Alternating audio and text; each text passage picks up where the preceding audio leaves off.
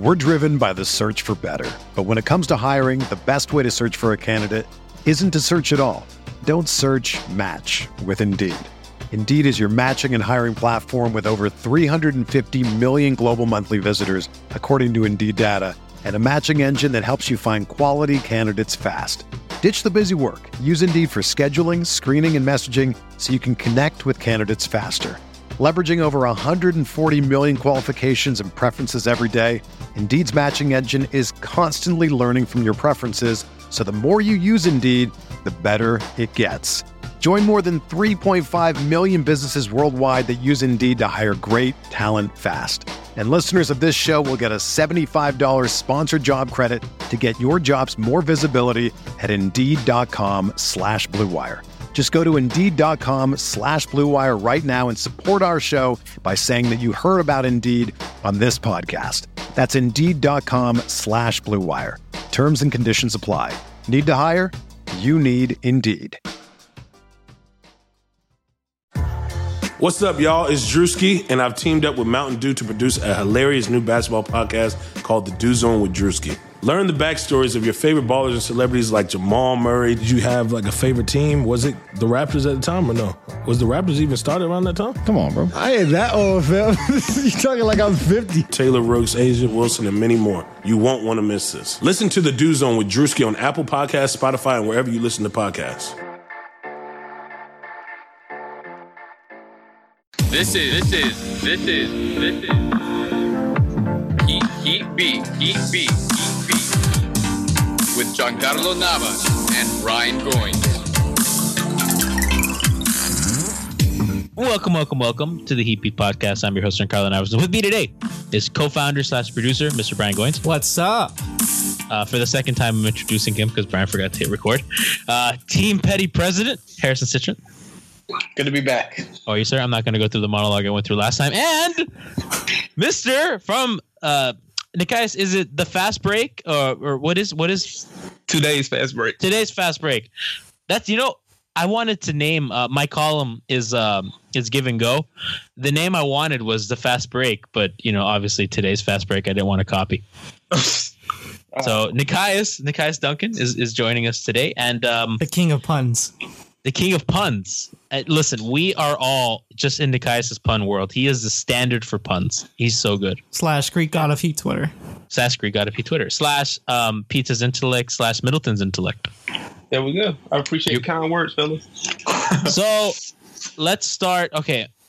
Let's do this. Let's blast through Chris Bosh stuff because I feel like we've done over 9,000 Chris Bosh shows, and I feel like everybody in Miami has done over 9,000 Chris Bosh shows, and I'm sure Ethan's sick of it. I'm sure Dan is sick of it. Well, Dan's national, but still, I'm sure the audience is sick of it.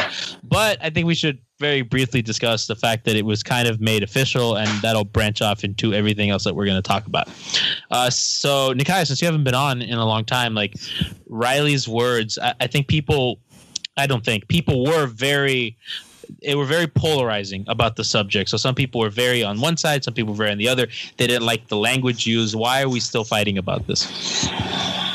I'm not sure. I guess because it's such a touchy subject. You really have to walk on eggshells about it since this subject is so sensitive. Beyond that, I didn't really think much of Riley's comments on Media Day. I understand why he had to be as blunt as he did because the situation is drawn on. It seems like it was about to get ugly, especially with Bosh starting his Bosh Rebuilt series and things of that nature. So, I don't know. Beyond that, I guess the finality is fine. It's nice to have at least an answer. I feel like there's no more questions, or at least no immediate questions. I think what the roster is kind of what we're going to get, minus Chris Bosh. Oh yeah, and I think Riley definitely wanted it to go ahead and end everything. I can tell that was probably when. Oh yeah, he was happy. Harrison, I'm sure you're ready to unload. I just think with the. Sorry?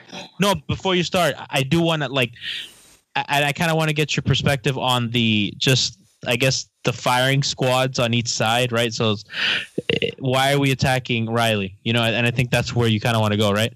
Yeah, I was going to say, like, with the debate last night, and I think America in general, you just pick a side, and when someone attacks your side, you berate them as if they called your mother a bad name, and that's just where we're at. Like, people have either chosen whether to defend the players or the organization, and when anything happens, they just go crazy. So I don't think anything was that new that happened. Riley was just totally ready to move on. And, Bosh was hurt that he felt like the Heat weren't doing more to get him back on the court or help him get there. So, that's kind of where we are. And there was an interesting question yesterday. They asked Riley, do you see Bosh playing again? And he said, well, that's up to him. So, Riley wasn't necessarily saying he'll never play again.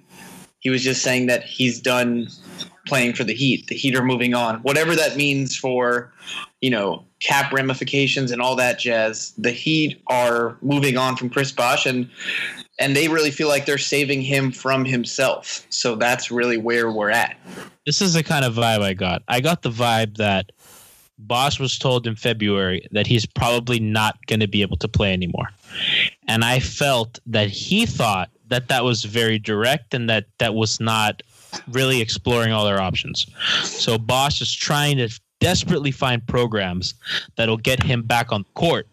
And I think the Heat are kind of uncomfortable with these programs. So while the Heat are not as gung-ho as Chris are, Chris sees that as you don't really want me back on, because now in the offseason, you can see that there might be something for them to gain. I don't believe that, but I can understand why Chris thinks that. So while Chris is exploring all these options, what I can infer is that maybe the Heat were not as with him on looking for other programs to get on the court, like the Xarelto or whatever other medications he was trying to take. And I felt that the Heat did not want to make their player a test rat and have a calamity on the court. Though, for whatever reason, I don't know if it was coming from Bosh camp or whatever, it very much sounded like the Heat were planning to clear him or were thinking they were going to clear him for this physical. Had he passed it. Right. So, I think they were coming to some type of compromise. I don't really know the medicine behind it. I'm not sure if you could take blood thinners in the morning and be okay to play at night. But I think they were hoping for a resolution, and something very bad came up in this physical. And I think it was another clot, correct? I don't know the exact details, but or something showing that another clot was likely, any of those things. So, listen, I don't know why the Heat are the bad guy in this situation. I understand Bosh is frustrated. I understand he's been told that he can't do something that he is one of the greatest in the world at. And that's devastating to someone to not know that you're not going to be able to wake up and do the thing that you absolutely love to do anymore.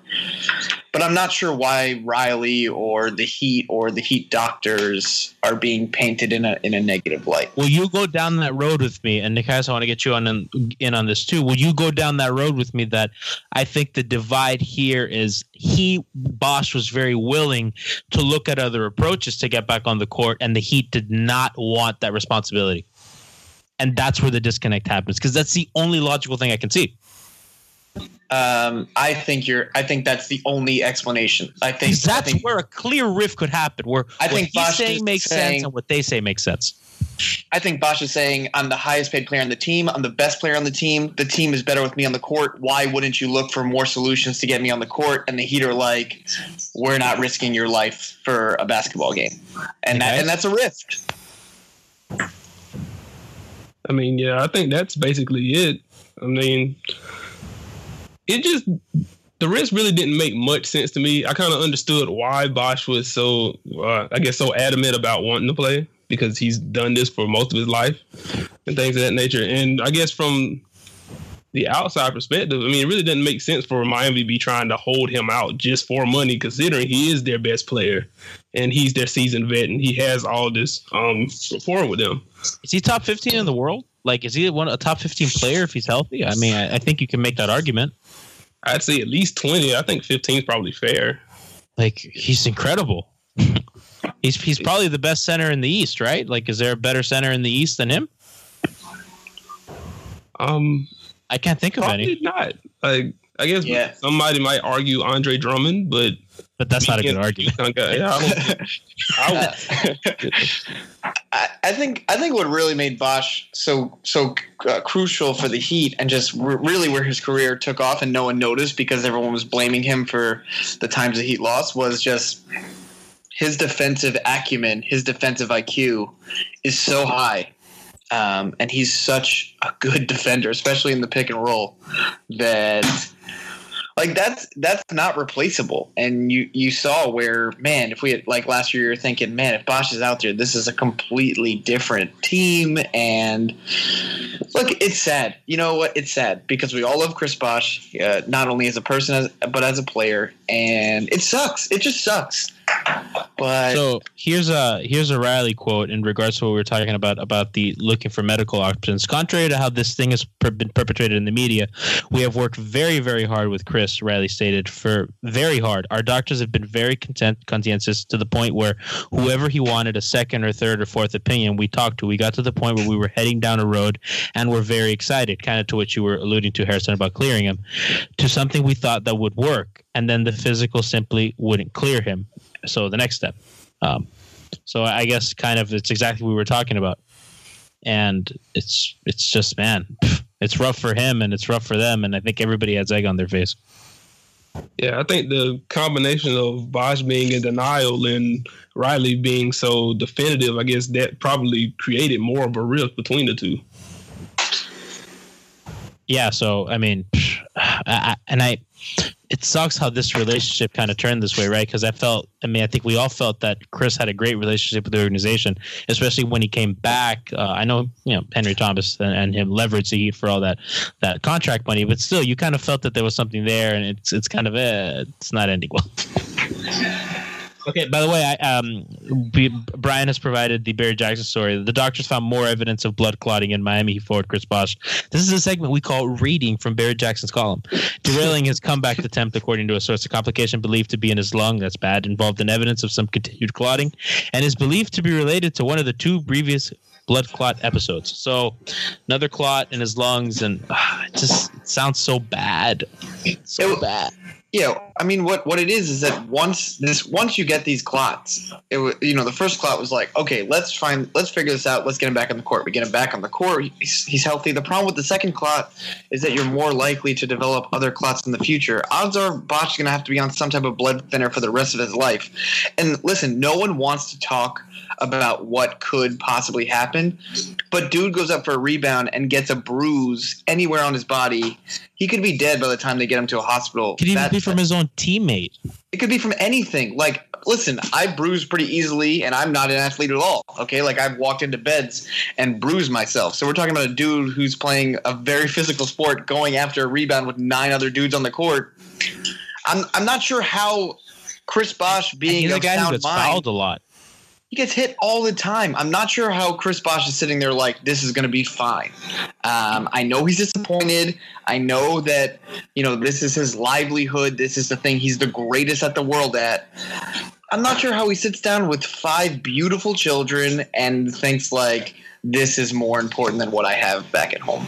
But that's the confusing part. Like, he's been a guy, and I think we've all seen that he's a guy that seemed oddly equipped to handle life after basketball, because he's into craft beer, he blogs about food, he's a huge music fan, he wants to learn how to write code, he's into technology, he does so many things, he travels, he has a family that he's very publicly all about. Like, I guess it's a little surprising to a lot of people how this guy ends up in this place where he's willing to risk everything to what seems to be such a full life. And it's odd. But remember, guys, he was the one that was crying in the locker room in 2011 when they lost to the Mavs. It wasn't LeBron and it wasn't Dwayne. I mean, like, that guy cares. So, well, it might be surprising to a lot of people because of the family, because of the interest.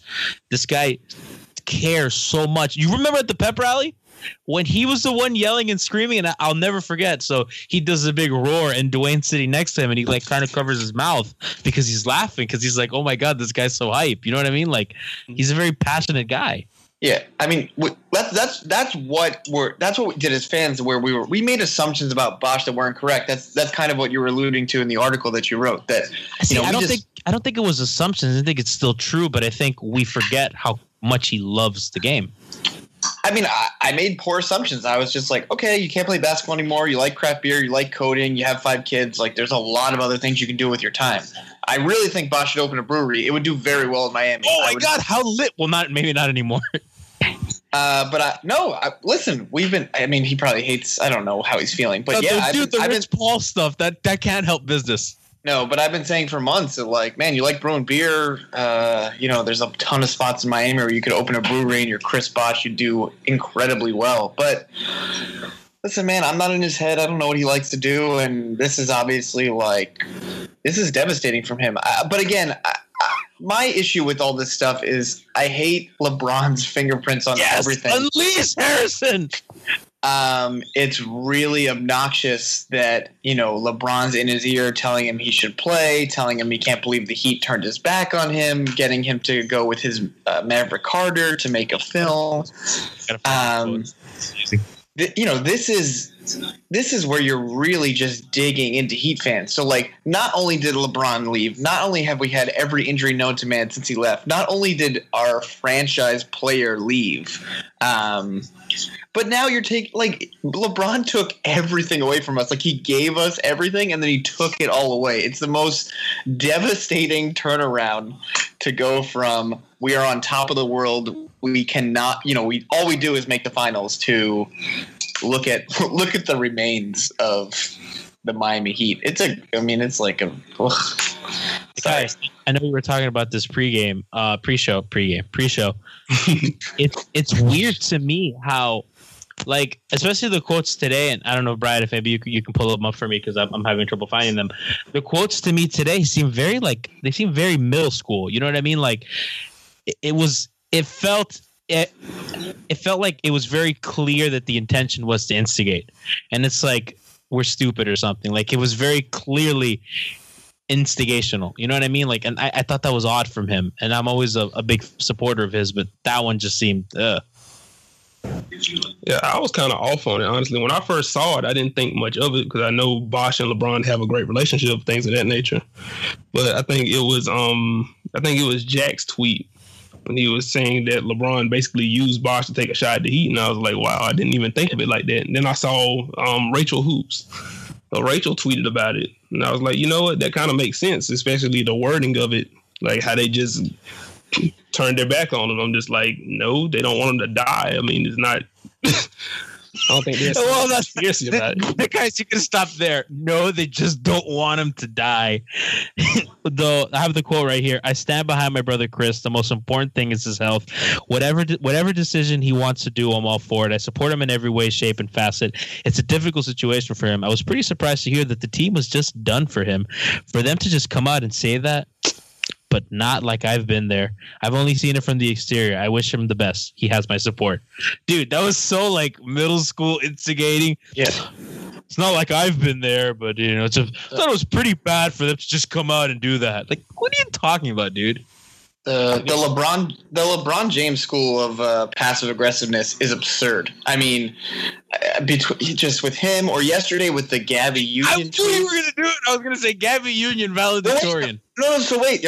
She graduated. Yeah, she was the best in the class. So, she tweets and people are like, how could you possibly think it's about her? And she comes out and says, if I wanted it to be about them, I would have tweeted earlier. But then Adrian Bosh, Chris's wife, favorites every tweet. And you're like, okay. Hold on, wait, but they have the same friends. Like, maybe that's about somebody in their inner circle. No, it's okay. Listen, it's not, you can't be that naive. I'm gonna give her the benefit of the doubt.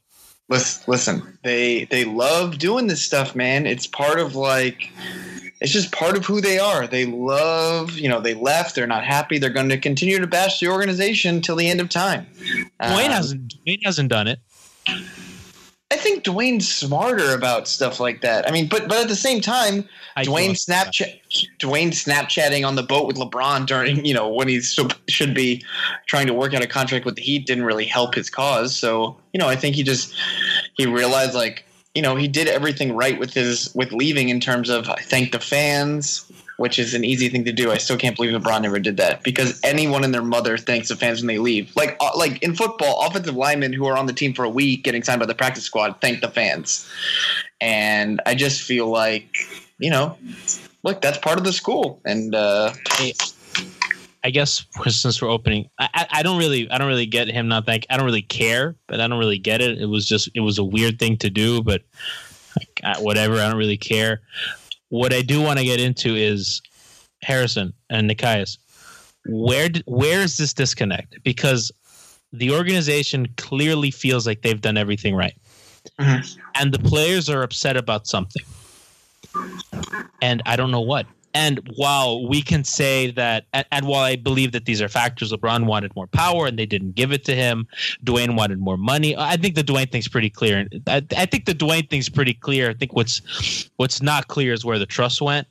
And same with the Chris thing. Like, what are they doing, or where's the disconnect that the players aren't meeting eye to eye with the organization? Because I don't think that there's a pillar of evil that Riley or I don't think they're bad. I don't think they're bad guys. But LeBron clearly has animosity toward this organization, and it's really weird because I can't even begin to fathom what it is. But something had to have happened for him to feel this way. He didn't even do that to Cleveland when they threw batteries at him.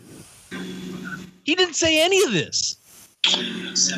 I have a theory, but I don't know if it's going to be one of those. Okay, let's go with your crazy theory. Let's go. Let's hear it. Well, I think there's a few things. Specifically with LeBron, I think LeBron probably looked up to Riley as a sort of like NBA father figure, like a dude that he could learn from, a dude that he highly, highly respected. And I think when he left, and I'm sure Riley said very, very terrible things to him, like, this is the biggest mistake of your life, you'll never regret it. He just took it incredibly personally. And when you really, really respect someone and they completely shock you in their reaction, like, I think LeBron was thinking Riley would be like, thank you for your 4 years, go do what you have to do. And when the total opposite happens, I think he's just incredibly offended by what Riley said. Whatever those words were, whatever the parting shots. And that's what I think has happened. And now LeBron will stop at nothing to take a dig at the Heat.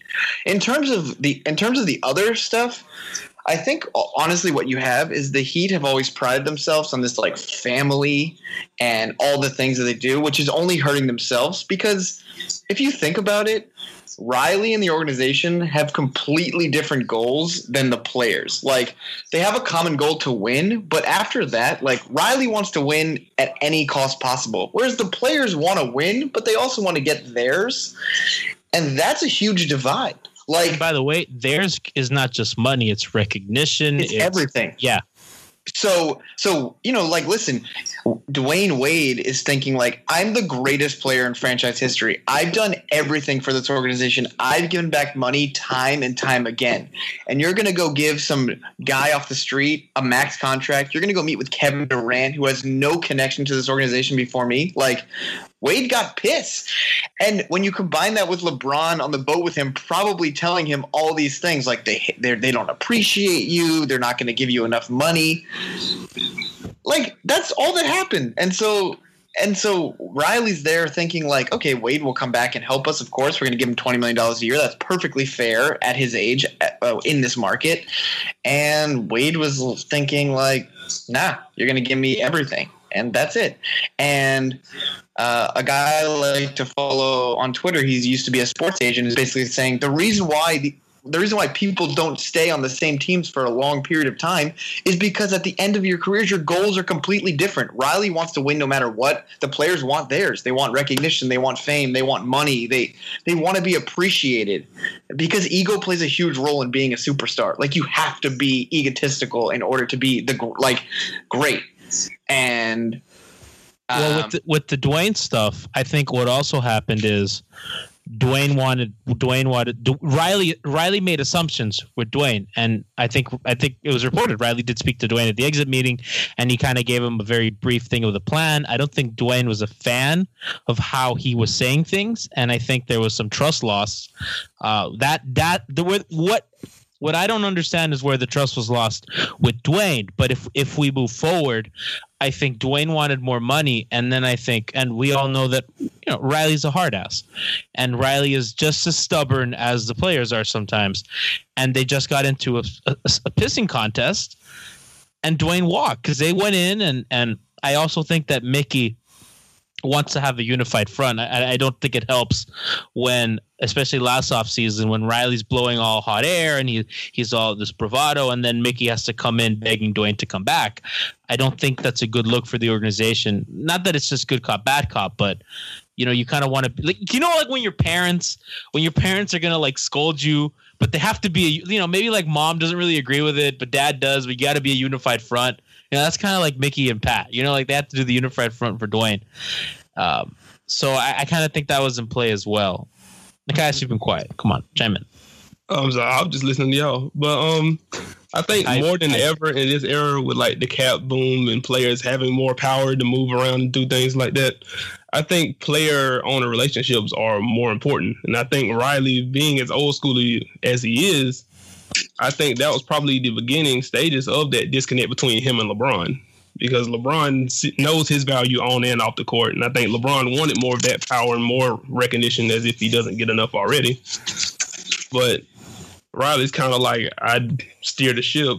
You guys do what you do on the court. Get in line. Yeah. So I think that kind of probably rubbed LeBron the wrong way. And from there, when you add in all the sacrifices Dwayne made, and then Riley's playing hardball, then it's kind of like, where's the respect? And then you get into the Bosh situation, and Riley's being, even if he did try to get Bosh, tried to consult with Bosh about the doctors and things of that nature, Bosh was more open to finding different options than Riley was. And Riley pretty much just said, all right, you failed the physical, that's it. And even though from the outside it makes sense because of the blood clot issues, Bosh is probably like, okay, it's not like you guys really wanted me back anyway. Why is the national media getting on them for that though? Okay, so why is the national media attacking them? Because I feel like beat writers in other countries, in other states, and yeah, that too probably. Why is this falling on their heads? I don't know. I think in general, especially in the social media era, a lot of people love to pile on. So I think it's kind of interesting to see Miami as seen as this great organization. When you lose LeBron and then 2 years later you lose Dwayne and then it looks like you're about to lose Chris Bosh, it's going to look crazy from the outside. And then when you see Wade leftover money, LeBron leftover power, and then the blood clot situation, there's been so much information withheld from the public. If you aren't, really in tune in Miami and think with their news and stuff like that, you don't really have much to work off of. So once you add in that prior track record, then it's just kind of like, oh, well, I see Riley's on a power trip or whatever. Yeah, I think you guys both make really, really, really good points. I think it really is just based on repeated trauma, right? You go from LeBron, LeBron left and he was mad for a multitude of reasons, whether it was like amnestying Mike Miller or trading Joel Anthony, those were things that were thrown in the face. And then, like you said, Mickey Arison had to get in the room with Dwayne, not this past summer, but the summer before. So I'm sure Dwayne was like, this will never happen again. And now Bosh is like, look what they've done to the two other superstars on this team. They don't care about us. It's just this thing. It makes Riley look like this ruthless person who wants to win at it doesn't matter who is in the way. It doesn't matter if they're the best player who's ever played for the franchise. It doesn't matter if they're the franchise player itself. It doesn't matter if they're the guy, maybe the best defenders ever. It's just like, it's becoming this, Riley doesn't have it anymore. Riley can't connect with the players anymore. And so I think that's probably why Riley's making comments about, the transition, because he's probably thinking, I haven't really done anything wrong. I'm sure Riley is self-aware. I don't think he's sitting on this cloud I think that he's not self-aware, and I think the players are also not self-aware. And I think it's a lot of unself-aware people with huge egos. And I think that's what's happening. No, I don't think it's that where they're just sitting there like not understanding what's going on. I just think they don't want to see the other side. It's not necessarily that they're not aware of what their actions are doing. It's just they see the other side and they just get annoyed. Like yesterday when we were in the group chat and I was yelling at all you guys about this and I said some things it was just me seeing the other side and not wanting to accept that the other side was possible, right? Even though I'm totally aware that any other, like, there are a multitude of reasons why things happen. So it's just stubbornness. It's egotistical and it's stubbornness, and it's coming from people who have needed it in order to be great. Like, Riley isn't the dude he is without the makeup of himself. Neither is LeBron, neither is Wade, neither is Bosh. And you get all these people together, and they bought in for 4 magical years, right? I mean, they were like, you couldn't have asked for better teammates and players in an organization, and the fallout is devastating. You know, it's funny that you say that for the 4 magical years. It feels almost, I think we've joked on Twitter, it's like the LeBron curse, right? Like, we had that, and now there is a price that you have to pay. And it kind of and I know you guys are going to make fun of me, but there's this very famous anime, and it's called Full Metal Alchemist. No, hold on, wait. Yeah, no, I'm making the reference. I'm doing this. I haven't talked about anime in like 10, 20 shows. And the premise of the show is about alchemy and the law of equivalent exchange, that humankind cannot gain anything without first giving something in return. To obtain something of equal value, something must be lost, right? So it's just, so what the Heat did was transmute a magical 4 years of awesome, and what is the aftermath is LeBron leaving, winning a title, Dwayne's leaving. What are you doing with your phone? Are you making fun of me? You just went full blown Stephen A. Smith. Me? No, I'm listening, man. That's good, dude. And then like all this happened, and it's equivalent exchange, dude. It's alchemy. Riley is an alchemist. Listen, I'm not doubting that like this anime has. I'm sure there's some type of. It's amazing. I'm sure there's some type of analogy, but you have to realize that, especially in our group, like, whoa, people watch anime. So, but the analogy I made, you don't need to watch the show. Everybody knows what alchemy is, and I gave the quote of what equivalent exchange is, and I compared it. Come on, dude. But it would be different. It would be different if you were like, you guys should check this out, thinking that people would actually do it. You guys don't want to check it out, and you'll never check it out. But Nikias, defend me. Somebody help me. But anyone who's listening to this podcast, like, is now going to shut it off. Like, we lost the 3 people that listened. So 8 people. We're down. Yeah. So now we're down to 1, which is probably my mom. So that's it. You know, like that's. I think Alf turns it off. Dose always listens. So shout out to Dos Minutos. Dose and Tony likes listening on the way to work. So. Oh, and that one guy on Twitter that is Dion Starters. Yo, shout out to you. I forget what your ad is. That guy's awesome. Now we lost everybody. There's no one left. My mom just stopped. Your mom's like, what is he Twitter? You know, we've had a very, I guess it's very, how do I explain it? Column-y show. We've discussed opinions. I do want to get into a little basketball X's and O's. We haven't done that in a while. And Nikias, power forward position is very thin. It's very scary. What the hell are they going to do? Is like Luke Babbitt going to be a thing? Like McRoberts is hurt again already. He hasn't even played. Well, first they're going to pray. And then after that, they're going to pray. They're going to give Derek Williams a bunch of minutes. And we're going to see, oh, Lord, kind of live up to the athleticism and potential that he has. God, it's me again. Hello, I need one more favor. Oh my goodness gracious! They're gonna have to give him a lot of minutes, right? Yeah, I say they give him minutes, and I think eventually we're going to see that Goran, TJ, Josh, Richardson, Justice, and Hassan lineup. But, hey man, we got a shooting coach now, so you know. Yeah, the shooting coach. What's his name? Do we know his name? You know what? I don't want to know his name. His name is shooting coach. As far as Heat Beat is concerned, the gentleman's name is shooting coach. Maybe he'll come on one day, and we'll just call him shooting coach the whole time. He has to fix Justice. Harrison, you have nothing to say? You have no Luke Babbitt takes? I mean, listen, the McRoberts thing is infuriating. I actually changed my other fantasy football name because I thought I had cursed him. Because my name for a while was McBob on my Ennis. And so I was just like, all right, so I changed. But now that he's hurt, I went back. So now it's McBob on my Johnson, just to be more current with the roster. But I think we're going to be surprised with Derek Williams. I think Derek Williams is the guy that's going to start, the guy that's going to listen. This team is going to be all about defense and running. I don't think we have any other way to win. So we're going to lock in on defense. I think we could be a top 5 defensive team. Hot take, cannon just fired. Boy, that's ambitious.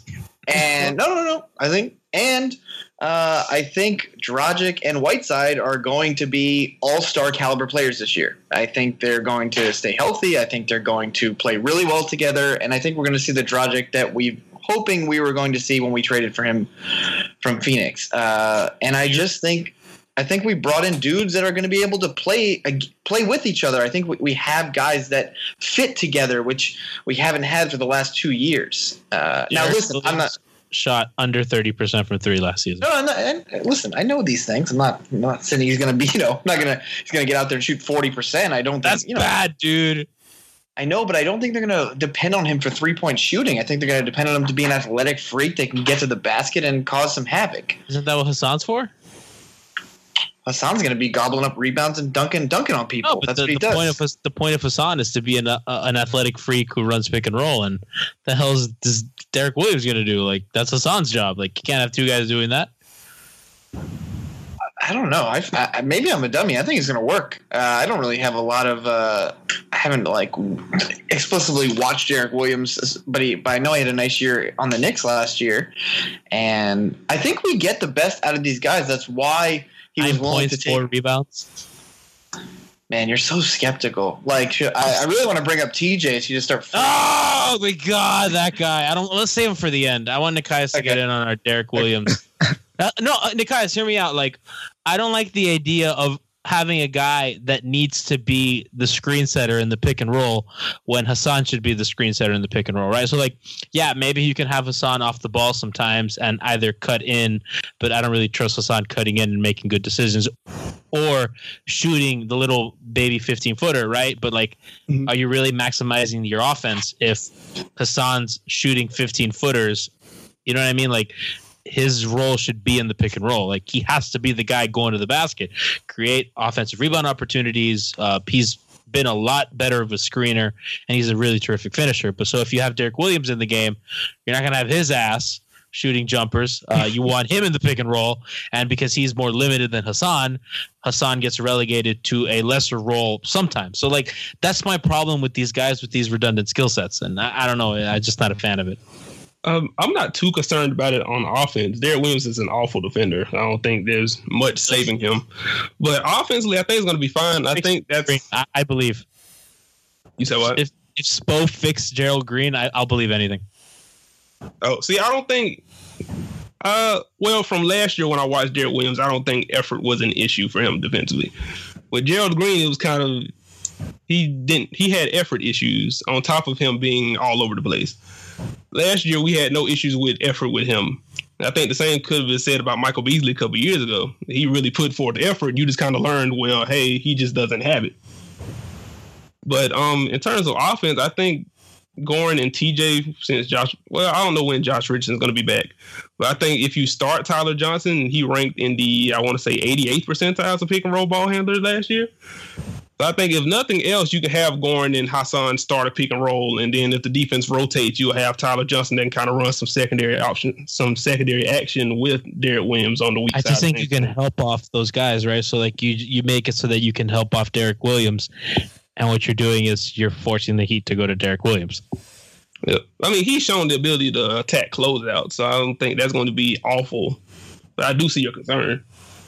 No, and it's also my thing with the Winslow at the 4 lineup, right? So if you have Hassan and Winslow in the game, you have 2 guys that you're not that confident in their playmaking, not playmaking ability, but maybe their shot making ability if they're not in the pick and roll, and that's just my concern, right? With those 2 guys on the floor, because if you can help off of Winslow, you're asking a lot out of him to make a play every time on offense, right? So if he gets open when guys help, he has to make a play, right? Mm-hmm. It's not like he's, Isaiah Thomas quick. You know what I mean? Like when he gets the ball, it's either shoot or dribble and make a play. And that's a lot of responsibility for a second-year player. I guess that was met with silence. I was like, no. We're done. I didn't know if Harrison was about to jump in or not. 10 wins. Well, my issue is that Giancarlo's so negative that it's hard to like try and say anything else because he'll just like continually take a dump on what you have to say. I'm not negative. I think they're going to win 40 games. But it's tough. It's tough, right? Because the X's and O's of basketball a little bit better than me. So when I just say like I think Derek Williams can be good, I don't really know where that's coming from. Like that's just me being optimistic. But truthfully, I think Winslow at the 4 is going to end up being the closing lineup, and from there you have some options. Like you want Goran with the ball because you really don't want him in the corner like he was at a lot of the season last year. But I think whether you're running with Winslow or I really do think his shot will improve. I don't think it's going to be like amazing, but I don't think it's going to be nearly as bad as last year. I think you're just going to have a really athletic lineup that can run. And if you're closing with like a Goran, TJ, Josh Richardson, Winslow, and Hassan, you have like a lot of athletes on the floor that can defend, that can fly, that can run. I'm not sure if you have enough shooting in that lineup, but no, but that's my argument that in this league, and if you're going to play at that pace, it's really because imagine that team is gonna up amount of possessions, right? So they're gonna bump up their amount of possessions. It's gonna give, if you're not shooting threes and they're getting more 3-point opportunities than you. And just by simple math, that's gonna be very difficult. What I do think they're gonna be good at is I think they're gonna be such a versatile defensive unit, and their small guys can guard big guys, and their big guys can go out to guard small guys. So I think they're gonna have a lot of flexibility on defense to really deal with ball movement. Like last year, it was really difficult to deal with ball movement because they had a lot of slow people. I think this season they're going to be playing more minutes to quicker guys. So I don't think they're going to be bad. I just think it's going to look real bad at times. Sorry, you go ahead. Oh no, Nikai, you go. Okay, I was about to say that's kind of the benefit of having Winslow at the 4. I think they'll be able to get stops and get out in transition. And on top of that, I think this will be the first year that Spo actually gets to run a pace and space offense that even in the half court, they're going to move quick. And Justice is so good off ball, if he does have minimal improvement with the jumper, he's still an advanced cutter already. So even if you do run some action with Dragic and Whiteside, Winslow doesn't have to stand still. No, and he's a mover, and that's what I'm saying. But that's why I say that if they help off of Justice, what you're doing is you're forcing him to finish, or you're forcing him to make a play off the dribble. And I just think upping his usage that way is just not going to be great for his numbers, and that's what they're going to have to do, though. I do have a question for you defensively, Nikias. Do you think they're going to load up, like defensively, how they kind of did in the big 3 years, kind of really trap, pick and rolls, press, and try to force turnovers? Because I think that's another way they're going to try to like produce some offense if it's not going well early. I think that's going to depend on who they start at the 4. I think Hassan's going to hang back and pick and rolls regardless. I think that's really where he had his success at. But if they start Derek Williams, I'm not sure they can really afford to. If they do start Justice at the 4, and I think they can trap and rotate just very. No, and obviously it's the defensive stuff is going to change very lineup to lineup. And Jay Rich looks like he probably won't be ready day one. But when you have guys like Jay Rich and Justice and TJ in the lineup, then I think you can afford. You can have that flexibility rotating. Mm-hmm. Yeah, I think it's really going to be lineup dependent most of anything. We've been very X and O's heavy lately. Well, I was gonna say to get a little off the X's and O's. I think Riley designed this team where I don't think they can win more than like high 30 games. I think like 38 is probably like where the team that's like max with this team. And I'm not sure if that's good enough for the playoffs. So basically, is that what the Vegas over and under was? It was like 36.5, I think. Dude, that was so hard. I had no idea So basically what you're doing is you're hoping that the young guys have a year to develop. You're probably, if you make the playoffs, you're barely sneaking in as an 8 seed. And if you don't make the playoffs, you're in the lottery with a draft pick this year. And if you suffered a bad injury, if Dragic or Whiteside went down for a period of time, then guess what? Like, you accidentally tanked. You know what I mean? So it's kind of the year where you can do all those things. I mean, listen, if we didn't have a draft pick, I don't think the team is designed the way it is. But you're basically giving Winslow, Richardson, TJ more time to develop. You got Dragic, who's going to run all day, and you got Whiteside, Whiteside thinks he's the best player in the NBA, which is... No, Chalmers thinks he's the best player in the NBA. They're cut from the same cloth, the same interesting cloth. So they were made in the same lab. They were made in the same laboratory. So it's good and bad. So I think Whiteside's going to have an incredible season, and we'll just see, let the chips fall as they may. I like the design. I like the way this team is designed. I don't think it's going to lead to this ridiculous winning streak. I don't think we're going to be sitting here at the end of the year being like, how did the Heat get 45 wins? I just think, this is a year as Heat fans where we're going to get really frustrated, especially with Dion Waiters, and we're just going to have to deal with it. I think he's going to ball out. He might. I mean, he came in great shape. He lost a ton of weight. I think defensively he's going to be incredible. I'm very worried about his offensive decision-making. But he's always been a really good defender, like, weirdly. Yeah, but no one really knew that because, he was always buried on Cleveland. Oh, but you know what's funny about guys like that? Usually players like him on offense are bad defensively, right? Yeah, like Jamal Crawford. But see, dude, everybody loves Jamal Crawford. Like, nobody, he's the best. Or Jared He's Smith. an awesome person. I can't watch him play basketball. Oh, come on, dude. It's so funny because he just does the most wild things. And you're just like, why would you do that? Like, I can watch him on Vine. I can't watch a Clippers game and see him because I'm like. So the max is 5 seconds. No, Nikias, you're missing out when like Chris Paul, like I think was it last season or 2 seasons ago that like everybody was hurt on the Clippers and he was the only competent player. That was fun. Didn't he drop like 38 or something? It was crazy. I think that would have been last year, but yeah, it resulted in an L. I mean, I don't know. It's not the point. The point is how you get there. It's not the result; it's the adventure. I mean, I'm sorry. Why are you bullying Nikias? I was going to agree with him, but I cut him off like a dummy. Yeah. You're good. I'd say for every highlight, it's just him dribbling for 12 seconds into a contested 18-footer. And it's just, why, Now that you say that, I have a question for both of you.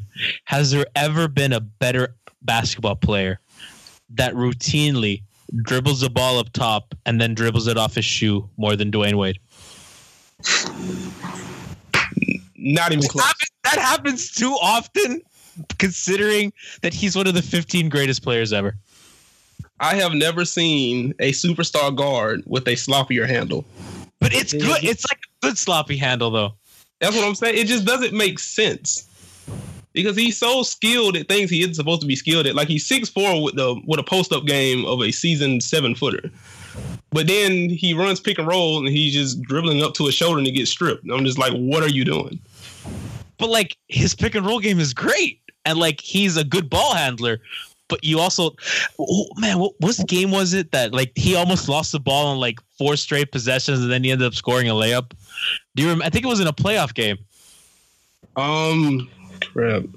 Might have been against the Raptors or Charlotte that like do you know the play I'm talking about? Yeah, I know what you're talking about. It just looked like a disaster and they ended up scoring the basket and you're like, oh my God, Dwayne. Dude, Dwayne's an adventure.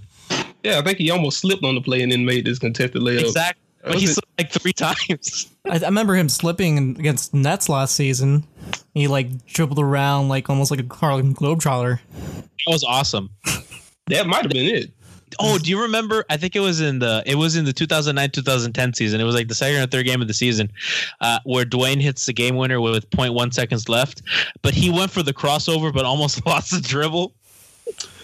Yeah, like I don't know. It just doesn't make sense, man. Making me sad. It's like Bomani says, he keeps pulling them jacks. That's what it is, dude. Dwayne's the guy who just keeps pulling out jacks. You're like, how the hell did you do that? Bag of tricks, man.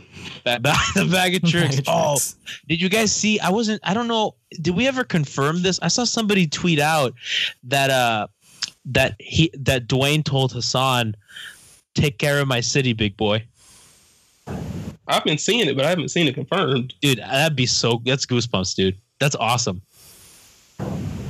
Oh man, I would be scared if that was true.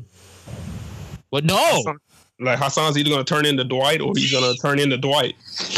Dwayne's going to come back. What is it, November 10th? And the city's going to be on fire. Hassan, you had one job. I'm sorry. Oh, man. Oh, my God. He tried to bake like pizza bites and the whole city. Hassan. Are you guys going to that game? I'm going to go. Yeah, me too. I don't know who I'm going to go with, but I'm going to go. I'm seeing if I go with coworkers. If not, I'll buy 2 tickets and I'll find somebody. Just a random bum. Like, I bought your ticket. I'll do that. Okay, is this weird? I've gone to games by myself. Is that weird? No. Like, I've bought a ticket to go to games by myself. I've never personally done it. I did once, like, buy a ticket for a Heat game for law school without ever, like, knowing who was going to be there, and ended up, like, with a dude for, like, a friend I knew for 1 quarter, and then he bounced. So I was watching the game alone. So I guess I've been there. Like, is it weird that I did it for? Because my closest friends, most of my friends are not Heat fans. Mm-hmm. My Heat fans are Heat Twitter and some coworkers, but my good friends that live in Miami are not Heat fans. So for my birthday one year, I wanted to go to ring night against the Celtics. And I was like, I'm going to go. I went alone. I spent my birthday alone at the Heat game. And then I did the next year again against the Bulls. I was going to, like, give you the benefit of the doubt for being, like, a very strong, independent gentleman. But going to a game by yourself on your birthday is, it's sad. I mean, I feel so bad. I want to reach through the computer and give you a hug, man. You know, my birthday's October 30th, and they play the Spurs that day, and I might go to that game by myself because my friends don't like the Heat. Don't do that to yourself. They hate them. No, they hate them. I'm not your friend. I'm sure you have somebody. I'm sure there's someone on Twitter who would go with you, man. Just like send out a life tweet, a lifeline, just anybody. It's my birthday. We'll make it a giveaway. I don't want to be alone. Ooh, that would be a good idea. We should do a MHB giveaway. You want to buy the ticket? No, I think we should auction you off for a night. Oh my God, that'd be so much fun! And then we'll go we'll have a night on the town. I think it's a Thursday game. But you'd have to promise not to bring up anime at all. I won't. No, you know, most people don't know I like anime. I mean, just you guys on Twitter. But like, I guess in my office I have a lot of anime stuff. No anime, no hentai, nothing like that. I don't watch hentai. Why do you people think I'm like a freak? Okay, well, everyone thinks for some reason I got this, that I'm racist for some reason. So we have these 2 horrible things that follow us, even though they're not even close to being true. Al to a clan bar. You were at the same bar. Nothing happened. Because you were there. They didn't want to kill one of their own.